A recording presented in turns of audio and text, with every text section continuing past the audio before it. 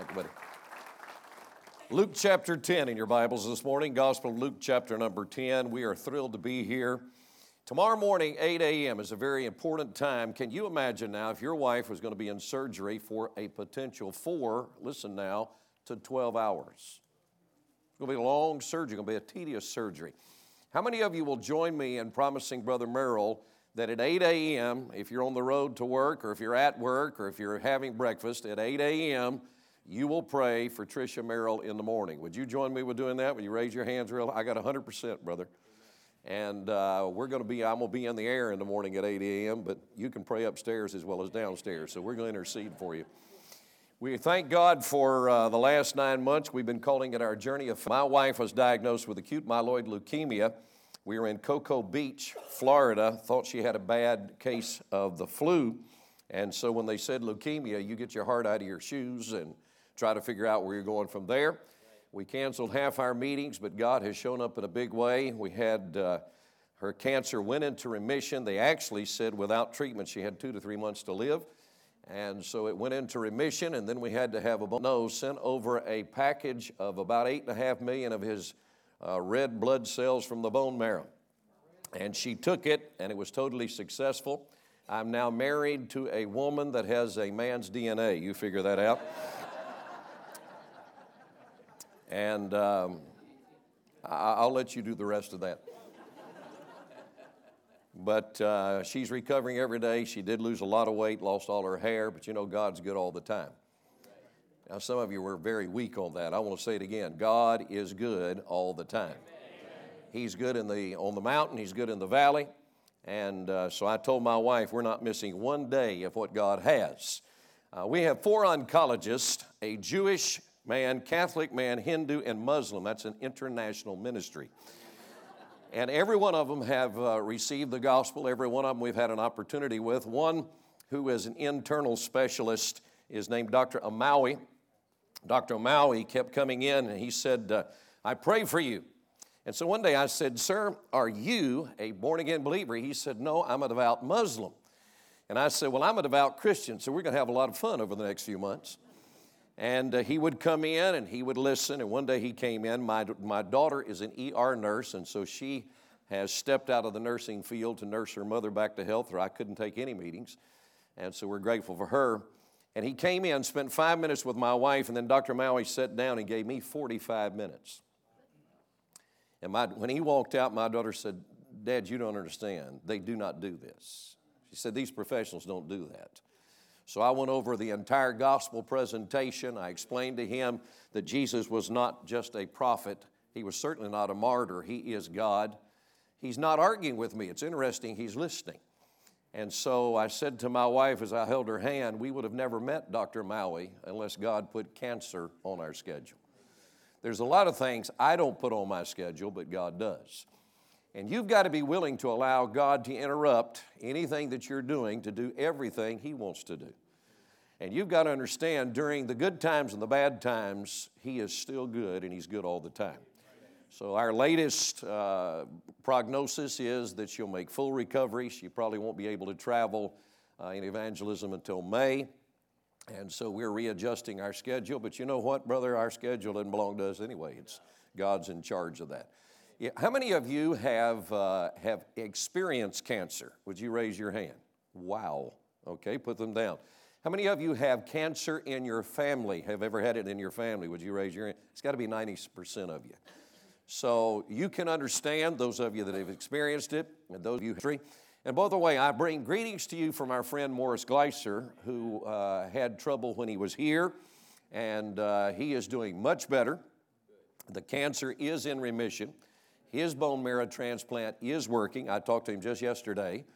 And they are telling him, by the grace of God, he will be able to travel again by the middle of January and preach the Word of God.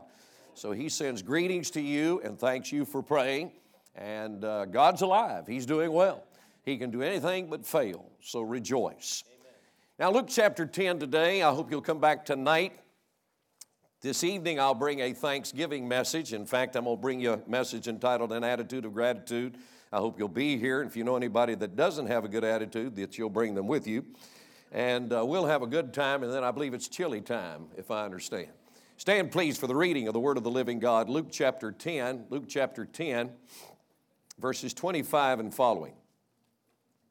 Behold, a certain lawyer stood up and tempted him, saying, Master, what shall I do to inherit eternal life? And he said unto him, What's written in the law? How readest thou? He answering said, Thou shalt love the Lord thy God with all thy heart, with all thy soul, with all thy strength, with all thy mind, and thy neighbor as thyself. He said unto him, Thou hast answered right, this do, and thou shalt live. But he willing to justify himself said unto Jesus, And who is my neighbor? And Jesus answering said, A certain man went down from Jerusalem to Jericho, and fell among thieves, which stripped him of his raiment, and wounded him, and departed, leaving him half dead. And by chance there came down a certain priest that way, and when he saw him, he passed by on the other side. And likewise a Levite, when he was at the place, came and looked on him, and passed by on the other side.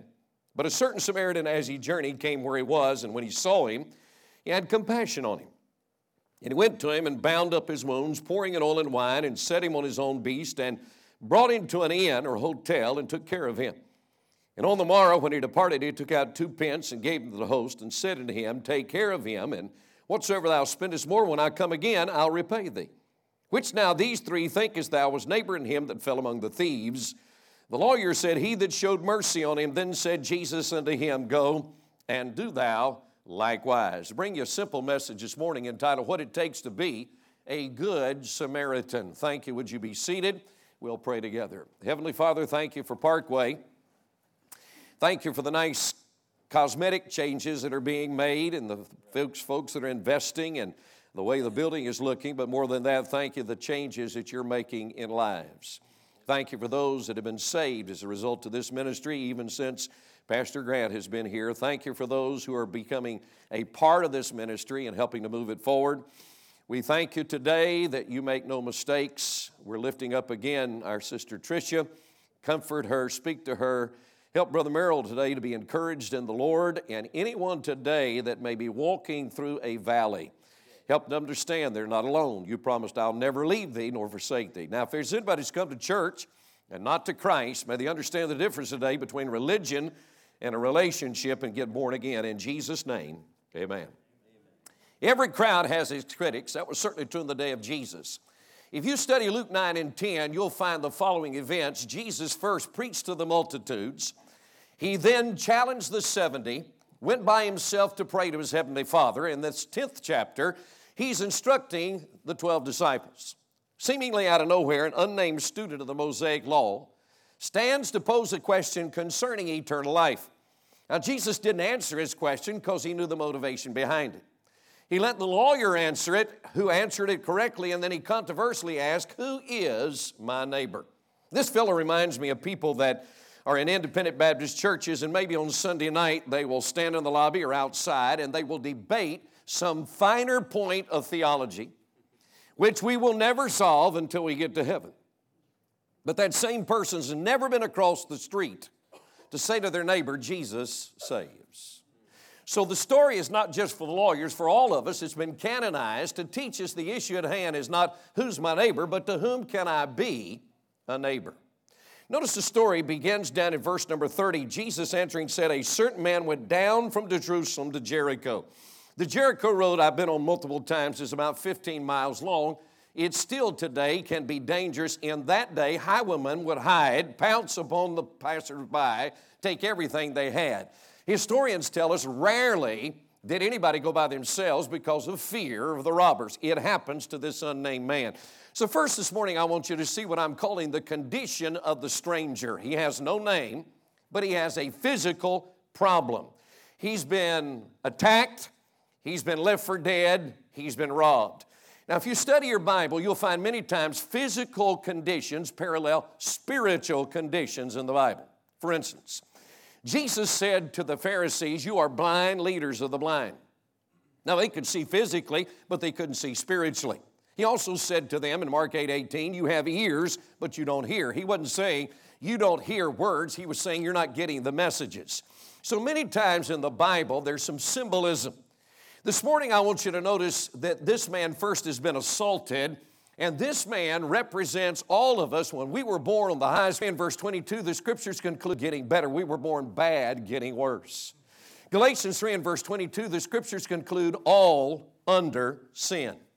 Romans 3:23, for all have sinned and come short of the glory of God. The Bible says in Ecclesiastes 7:20, there's not a just man upon the earth that doeth good and sinneth not. So this is a picture of all of us who are born helpless and hopeless. He's been assaulted, but the Bible goes on and tells us that he had fallen among thieves which stripped him. Do you know that's a picture of a lost person? Hebrews 4:13 says we're all naked and open to the eyes of him with whom we have to do. You can dress yourself up and come to church, but God's not looking at your clothes. He's looking at your heart. And he says the heart's deceitful above all things and desperately wicked. And then he goes on and he says in verse number 30 that he was wounded. Picture of a lost person. Isaiah 1:6, from the sole of the foot to the crown of the head, there's no soundness in us. But wounds and bruises and putrefying sores, they've not been mollified with ointment or closed. And then he said they left him half dead. You say, well, that can't be a picture of a sinner. Well, the Bible says, you hath he quickened, Ephesians 2:1, who were dead in trespasses and sin. Did you know when you and I were born, we were stillborn? We were alive in the body, but we were dead in the spirit. You know, it's a problem. A lot of people who go to church, they don't realize how desperate of a need they have for Jesus Christ. One of the ugliest things in human history would be Calvary if you don't understand its meaning. Here's a naked man dying on a cross, the most agonizing death, but wait a minute, there's a reason that man was dying on a cross. He was the God-man who came to do for us what we could not do for ourselves. But if you and I don't understand that we're sick and dead and without God, we have no need of a Savior. Recently, the Merrills had a diagnosis that they didn't know. Now, there's a desperate situation. Why is he willing tomorrow to allow a doctor that he's just met to use an instrument that is almost brand spanking new on a wife that he's been married to for multiple years? Because there is a serious situation. He's convinced there is an answer and there is hope. Nobody, ladies and gentlemen, ever gets saved until they first get lost. The word save means to rescue or be delivered. You don't need a Savior if you can save yourself. So here's a man who is helpless and hopeless. But he's not only been assaulted, he's been abandoned. The Bible says they left him. The thieves left him. They didn't want anything to do with him. What bothers me is the theologians left him. When you get to verse 31, you will notice that the Bible says there was a priest that came, but he passed by on the other side. There were 12,000 priests in Jerusalem at that time. Here's a guy that's professional but has no personal touch. Here's a fellow that's in the ministry, but the ministry's not in him. Aren't you glad, if you're a member here at Parkway Baptist Church, you don't just have a pastor who happens to preach some nice messages, but he loves Jesus and he loves you. Can I get an amen? If you're visiting today, you come back next Sunday, it won't take 5 minutes into his message to see his compassion. But here's a man that really didn't care. He passed by on the other side. In verse 32 is the Levite. Well, we'll make him a Sunday school teacher or an usher. Now, he stops and looks, but he still passes by on the other side. First man was calloused. Second man was concerned. Get it? Neither man stopped. Dear friend, when it comes to evangelizing people who are helpless and hopeless, it's not your emotion that makes the difference. It's your action that makes the difference. Now, I've got good news for you. If you're sitting in this church and you're saying, this is me and I'm in definite need, you're in the right place at the right time. Because I'm going to introduce to you today Jesus Christ, who is the conqueror of everybody's sin. Because he who knew no sin became sin for us that we might be made the righteousness of God in him. Do you realize if you'll see that you're dead and trust Christ, you'll be raised to that you're wounded, he will heal you. If you understand that you're damned, he'll deliver you because there's nothing Jesus can't do for any sinner who'll come to Jesus by faith. So here's the condition of the stranger. But then I want you to go down to verse 33 and notice the compassion of the Samaritan. A certain Samaritan, as he journeyed, came where he was. I want to show you some simple principles today that I hope you can use every day in your life. How would you know if you're being a good Samaritan? Well, let's see what this guy did. Number one, a good Samaritan will stop. In verses 31 and 32, what did the priest and the Levite do? They didn't stop. One slowed down, but neither stopped. What did the Samaritan do? He stopped. Now, wait a minute. This is evidently a Jewish man that a Samaritan is stopping for. You've got to understand history to appreciate that. Did you realize that the Jewish nation were racist in their day? I hear all about this today. The Jewish nation thought they were the only ones that could go to heaven. And they hated the Samaritans because Samaria, the Jewish and the Gentiles had intermarried and they treated them like trash. But here's a half-breed stopping for a thoroughbred Jew who, by the way, really needs the half-breed's help. Isn't that amazing? And so he's stopping. Now, I have a question. Do you understand in this passage of Scripture, the Good Samaritan it symbolizes a couple of folks. Number one, it symbolizes Jesus, the Great Samaritan, because he stops at every emergency. But number two, he ought to symbolize you and me. Where did Jesus stop? Well, you remember in Mark chapter 5, there was a woman with an issue of blood. She's gone to all the doctors. She's still sick. She said, well, as a last resort, I'm going to Jesus. It's too bad she didn't go to Jesus first because she could have been healed and had her money.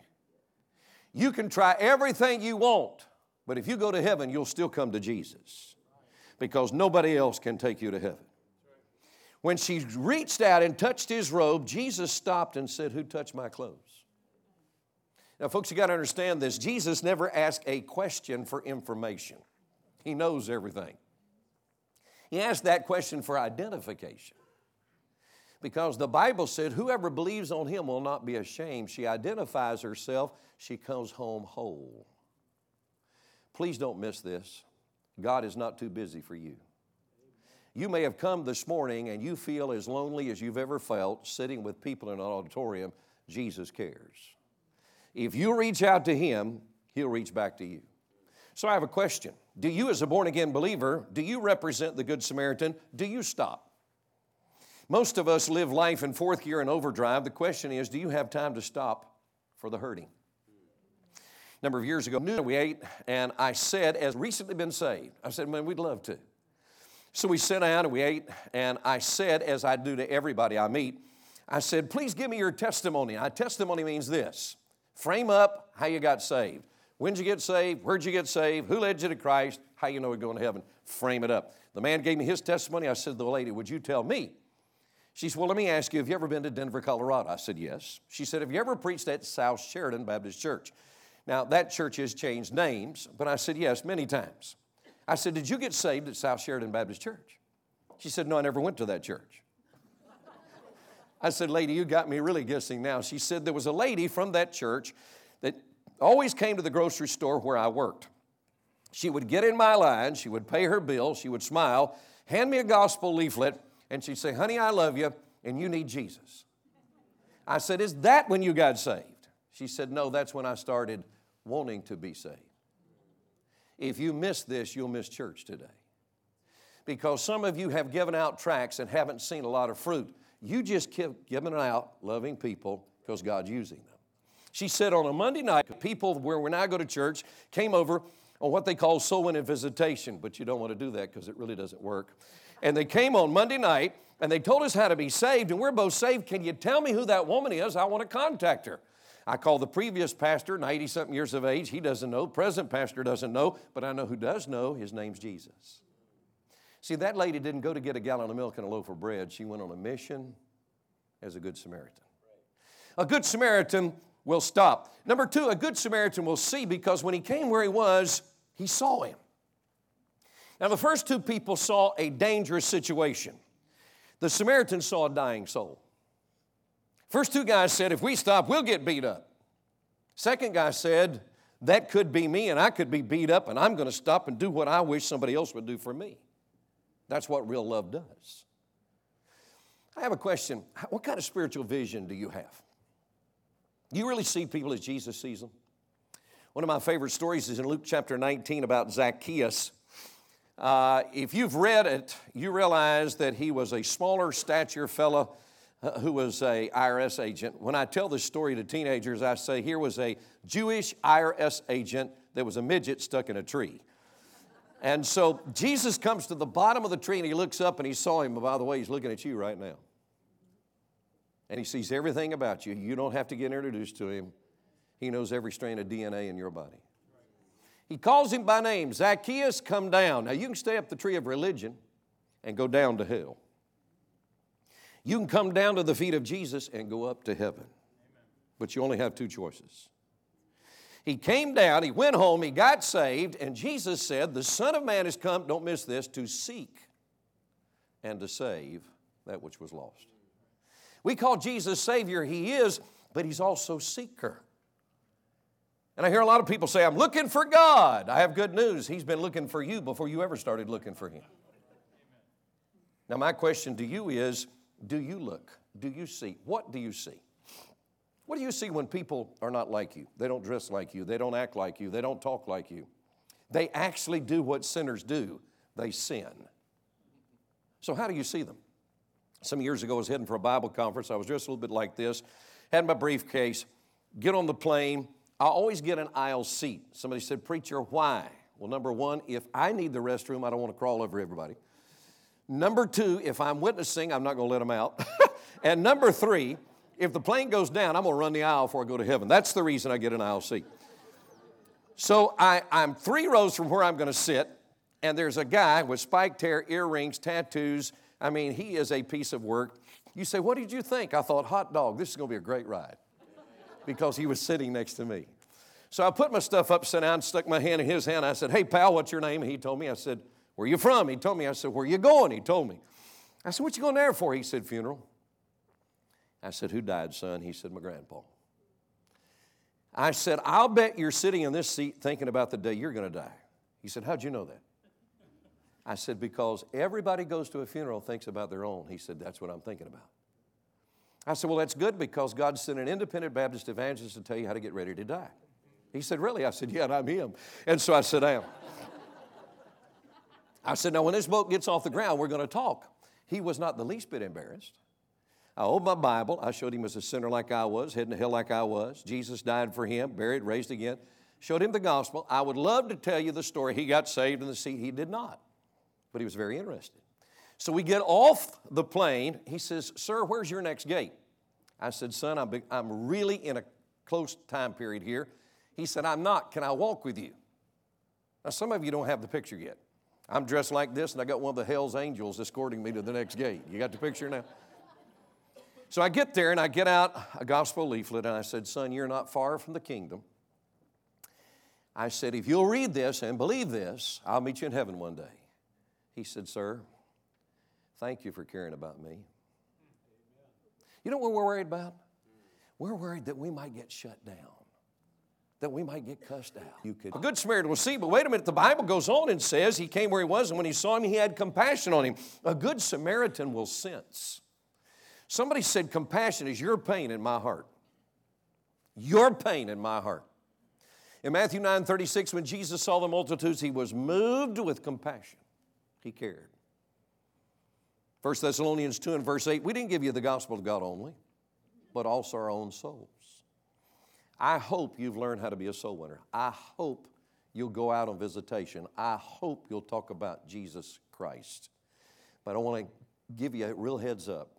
You can give every detail in every verse, and you can be totally theologically correct and see nobody saved. Because it takes more. It takes the love of Jesus. A friend of mine used to live in this state now in heaven. He said, Doc, let me tell you a story. He said, I led a man to Christ. He said, the first thing he said to me, can I go with you to tell other people about this? That's a good sign he's been saved. So we go to our first visit. He said, of all places, the guy is ornery. He is profane.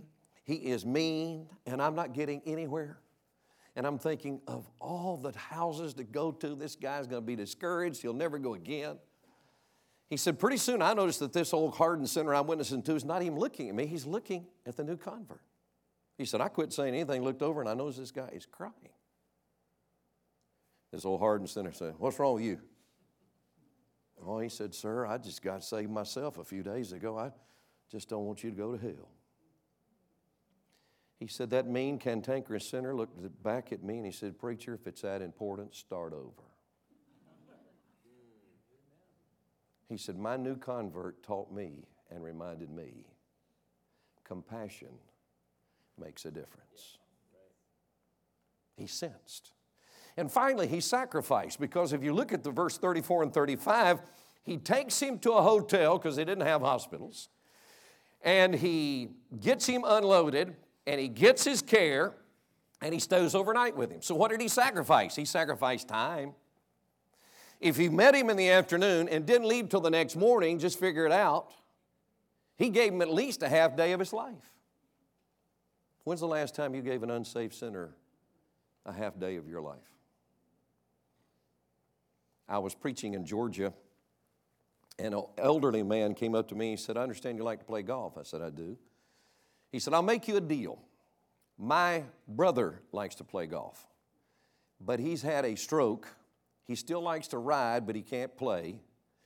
If you will take him for 18 holes, I will put you on the best country club in this town, and he did. But you got to witness to him in all 18 holes. I'm thinking to myself, Brother Merrill, God and golf, it doesn't get any better than this. And so I said, it's a deal. Nancy Lopez teed off in front of me. That's the high dollar, and if you don't, she was an LPGA professional. I was glad, Scott, she didn't tee off behind me. She teed off in front. And so I would hit the ball and witness to the fellow's named Henry, if I remember. And after 18 holes, he said, I like you. My wife and I'll be in church tonight. He came and sat about 5 rows from the front on the left-hand side, and he and his wife both trusted Christ that night. All I did was play golf and talk to him. I just gave him some time. About a year later, I saw his brother. I said, how's your brother doing? Oh, he said he's fine. He's in heaven. People want to know if you have any time. Look, I hope you'll have special days. But I'm not preaching just for a special day this morning. I'm trying to help the church. I hope you'll have special days. But you cannot play this trick. You have this thing in your car that's like a magic wand, and as you're coming in the driveway, your garage door automatically opens. Neighbors see your taillights and headlights and taillights and headlights and taillights, and all of a sudden they're having a friend day. Could you come be my friend? Why would they want to be your friend? All they've ever seen is your headlights and taillights. But you know, sir, if you'd take an unsaved neighbor to play golf, they might be interested in friend day. If you'd have some unsaved neighbors in, they might be interested in your God. We used to live in Kansas City, and we were not home much. It's Christmas time. Man comes over to me, and he says, we're having open house. We just moved in a couple of months ago. We're having open house. Could you and your wife come? Well, I knew what he was saying. I said, who's coming? He said, as many neighbors as we can get. I said, well, you're not just inviting me to eat. He said, no, sir, I'm inviting you because I want you to help me witness to my neighbors. And I said, I'll be there. Well, that day, the day before it had snowed, it had began to thaw. You got the picture? Y'all live in Florida. How many of you have ever lived up north? Let me see your hand. You got it. And all you got is slush and mush and junk. So you understand what it looks like. They had white carpet. You want me to draw this one in vivid pictures for you? By the time we got there, the white carpet is multicolored. You got this? And two of the happiest people you've ever seen in your life who had white carpet with all kinds of footprints over it were rejoicing because they didn't care about their carpet. They cared about their neighbors. And they wanted them to come in and have a bite to eat and learn that somebody really loved them. It takes time. It takes toil. You don't go, the guy's beat up and left for dead, say, let me give you a hand. You got to get down, pick him up. Folks, listen to me. If you've never led anybody to Christ, it's probably because you've never really worked at it. When this fellow was a young fellow, and this guy was not even born, I was a lifeguard at the Wiles, and on more than one occasion, I had to bring somebody to shore. It's really neat in practice. It's really hard in reality. And where people are sinking in sin, it takes time. It takes toil.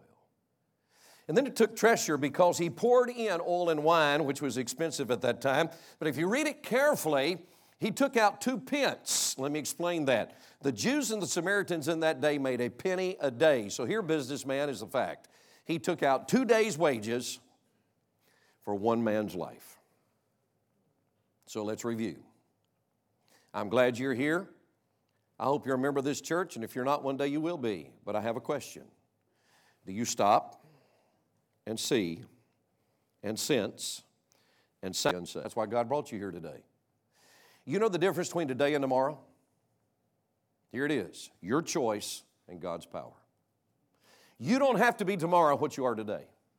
I'm not preaching this morning so you leave and your head's so far down you can. I'm preaching so you'll understand, hey, I got a need. I am going to heaven, I'm saved, but I'm not a good Samaritan. The question is, do you want to be? Now, if you don't want to be, I can't help you. And if you have no desire to be, you ought to examine yourself to see if you're in the faith.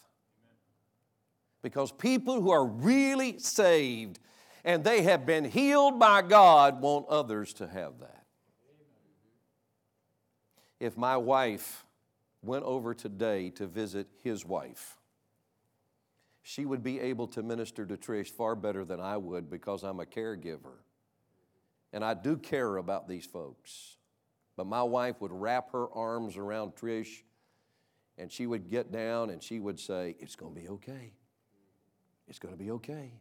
I've come through, you can too. And I tell you, when you meet Jesus and you get saved and you're not going to hell and you're not damned, but you're delivered, there's something inside of you that wants to tell everybody you meet, what He did for me, He can do for you. And if that's nowhere inside of you, then you need to meet Jesus. I want to do two things that I've done this morning.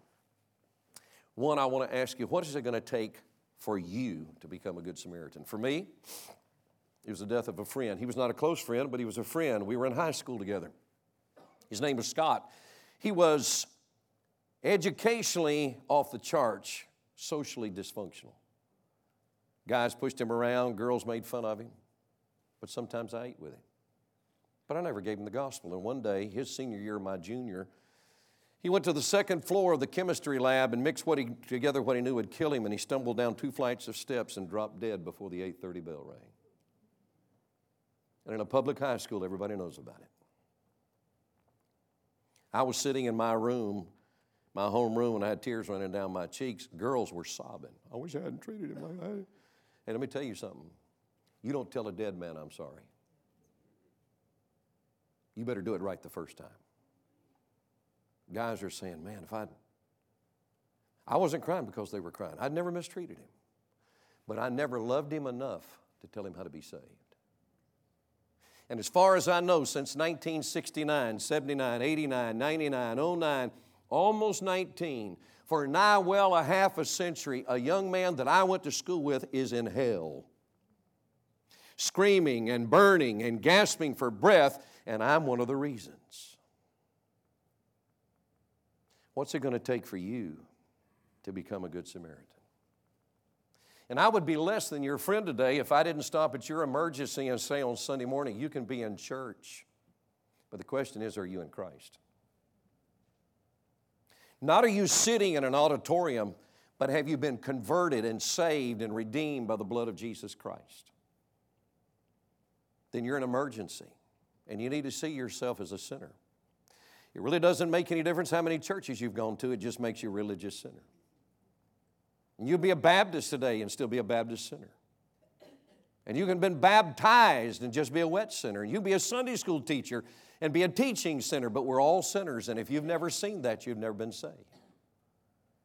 And then you need to understand that there's not one thing. If you miss this, you'll miss heaven. There is not one thing a sinner can do for Jesus that will save him. None. Church, baptism, confirmation, giving money, turning over a new leaf, treating your fellow man right are your works. And Titus 3:5 said, it is not by works of righteousness which we have done, but according to His mercy He saved us. If you could save yourself, God would have sent you a letter and told you how to do that. But His letter said you can't save yourself. Only He can. And if you die in your sin, the wages payment for sin is death. Death in the Bible is not annihilation, it's separation. When you die physically, your soul will come out of your body. But if you die and if you're not been converted, if you've not received Christ, your soul is condemned to hell. And it's not the other place, it's a real place. And there is no purgatory. There never has been, never will be. The Roman Catholic Church never taught purgatory till the 1100s. So there's a heaven, that's where He wants you. There's a hell, that's where He does not want you.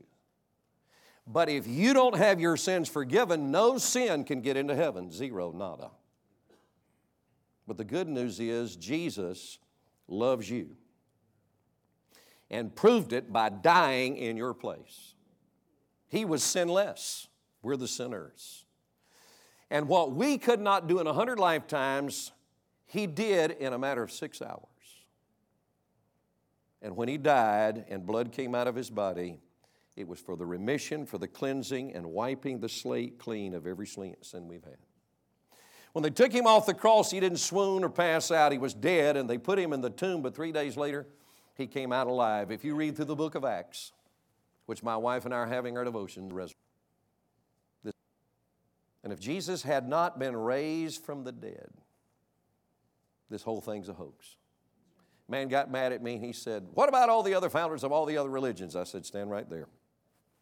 Tell me any founder of any religion who died, was buried, and came back to life, and we'll talk." And he said, "I understand. Religion won't do it, but a relationship will. If you'll admit that you're a sinner apart from God, that you're sentenced, damned, doomed, and cursed, but God doesn't want you there, and you'll understand that He alone is offering a gift, and by faith you'll take it, you can have spiritually what this man had physically." Here's a thought, we'll go home. What if the man had been semi-conscious? What if he had argued with the Samaritan? "I'm okay. I'm good. I'm doing my best. Hey, mister, I'm a Jew. You're not. Do you know how righteous I am?" What if he'd argued? Well, the only person on that road that could have helped him. After a while, when you can't help somebody, you leave. And you need to understand, Jesus is not going to always be there. One day you can say to Him as you walk out of Parkway Baptist Church for the last time, "I'm okay," and walk away from Him, and He can walk away from you, because today is the day of salvation. You do not have to leave this building the way you came in. Are you certain you're going to heaven? If you're not, I have stopped by your emergency to tell you I can't save you, but Jesus can.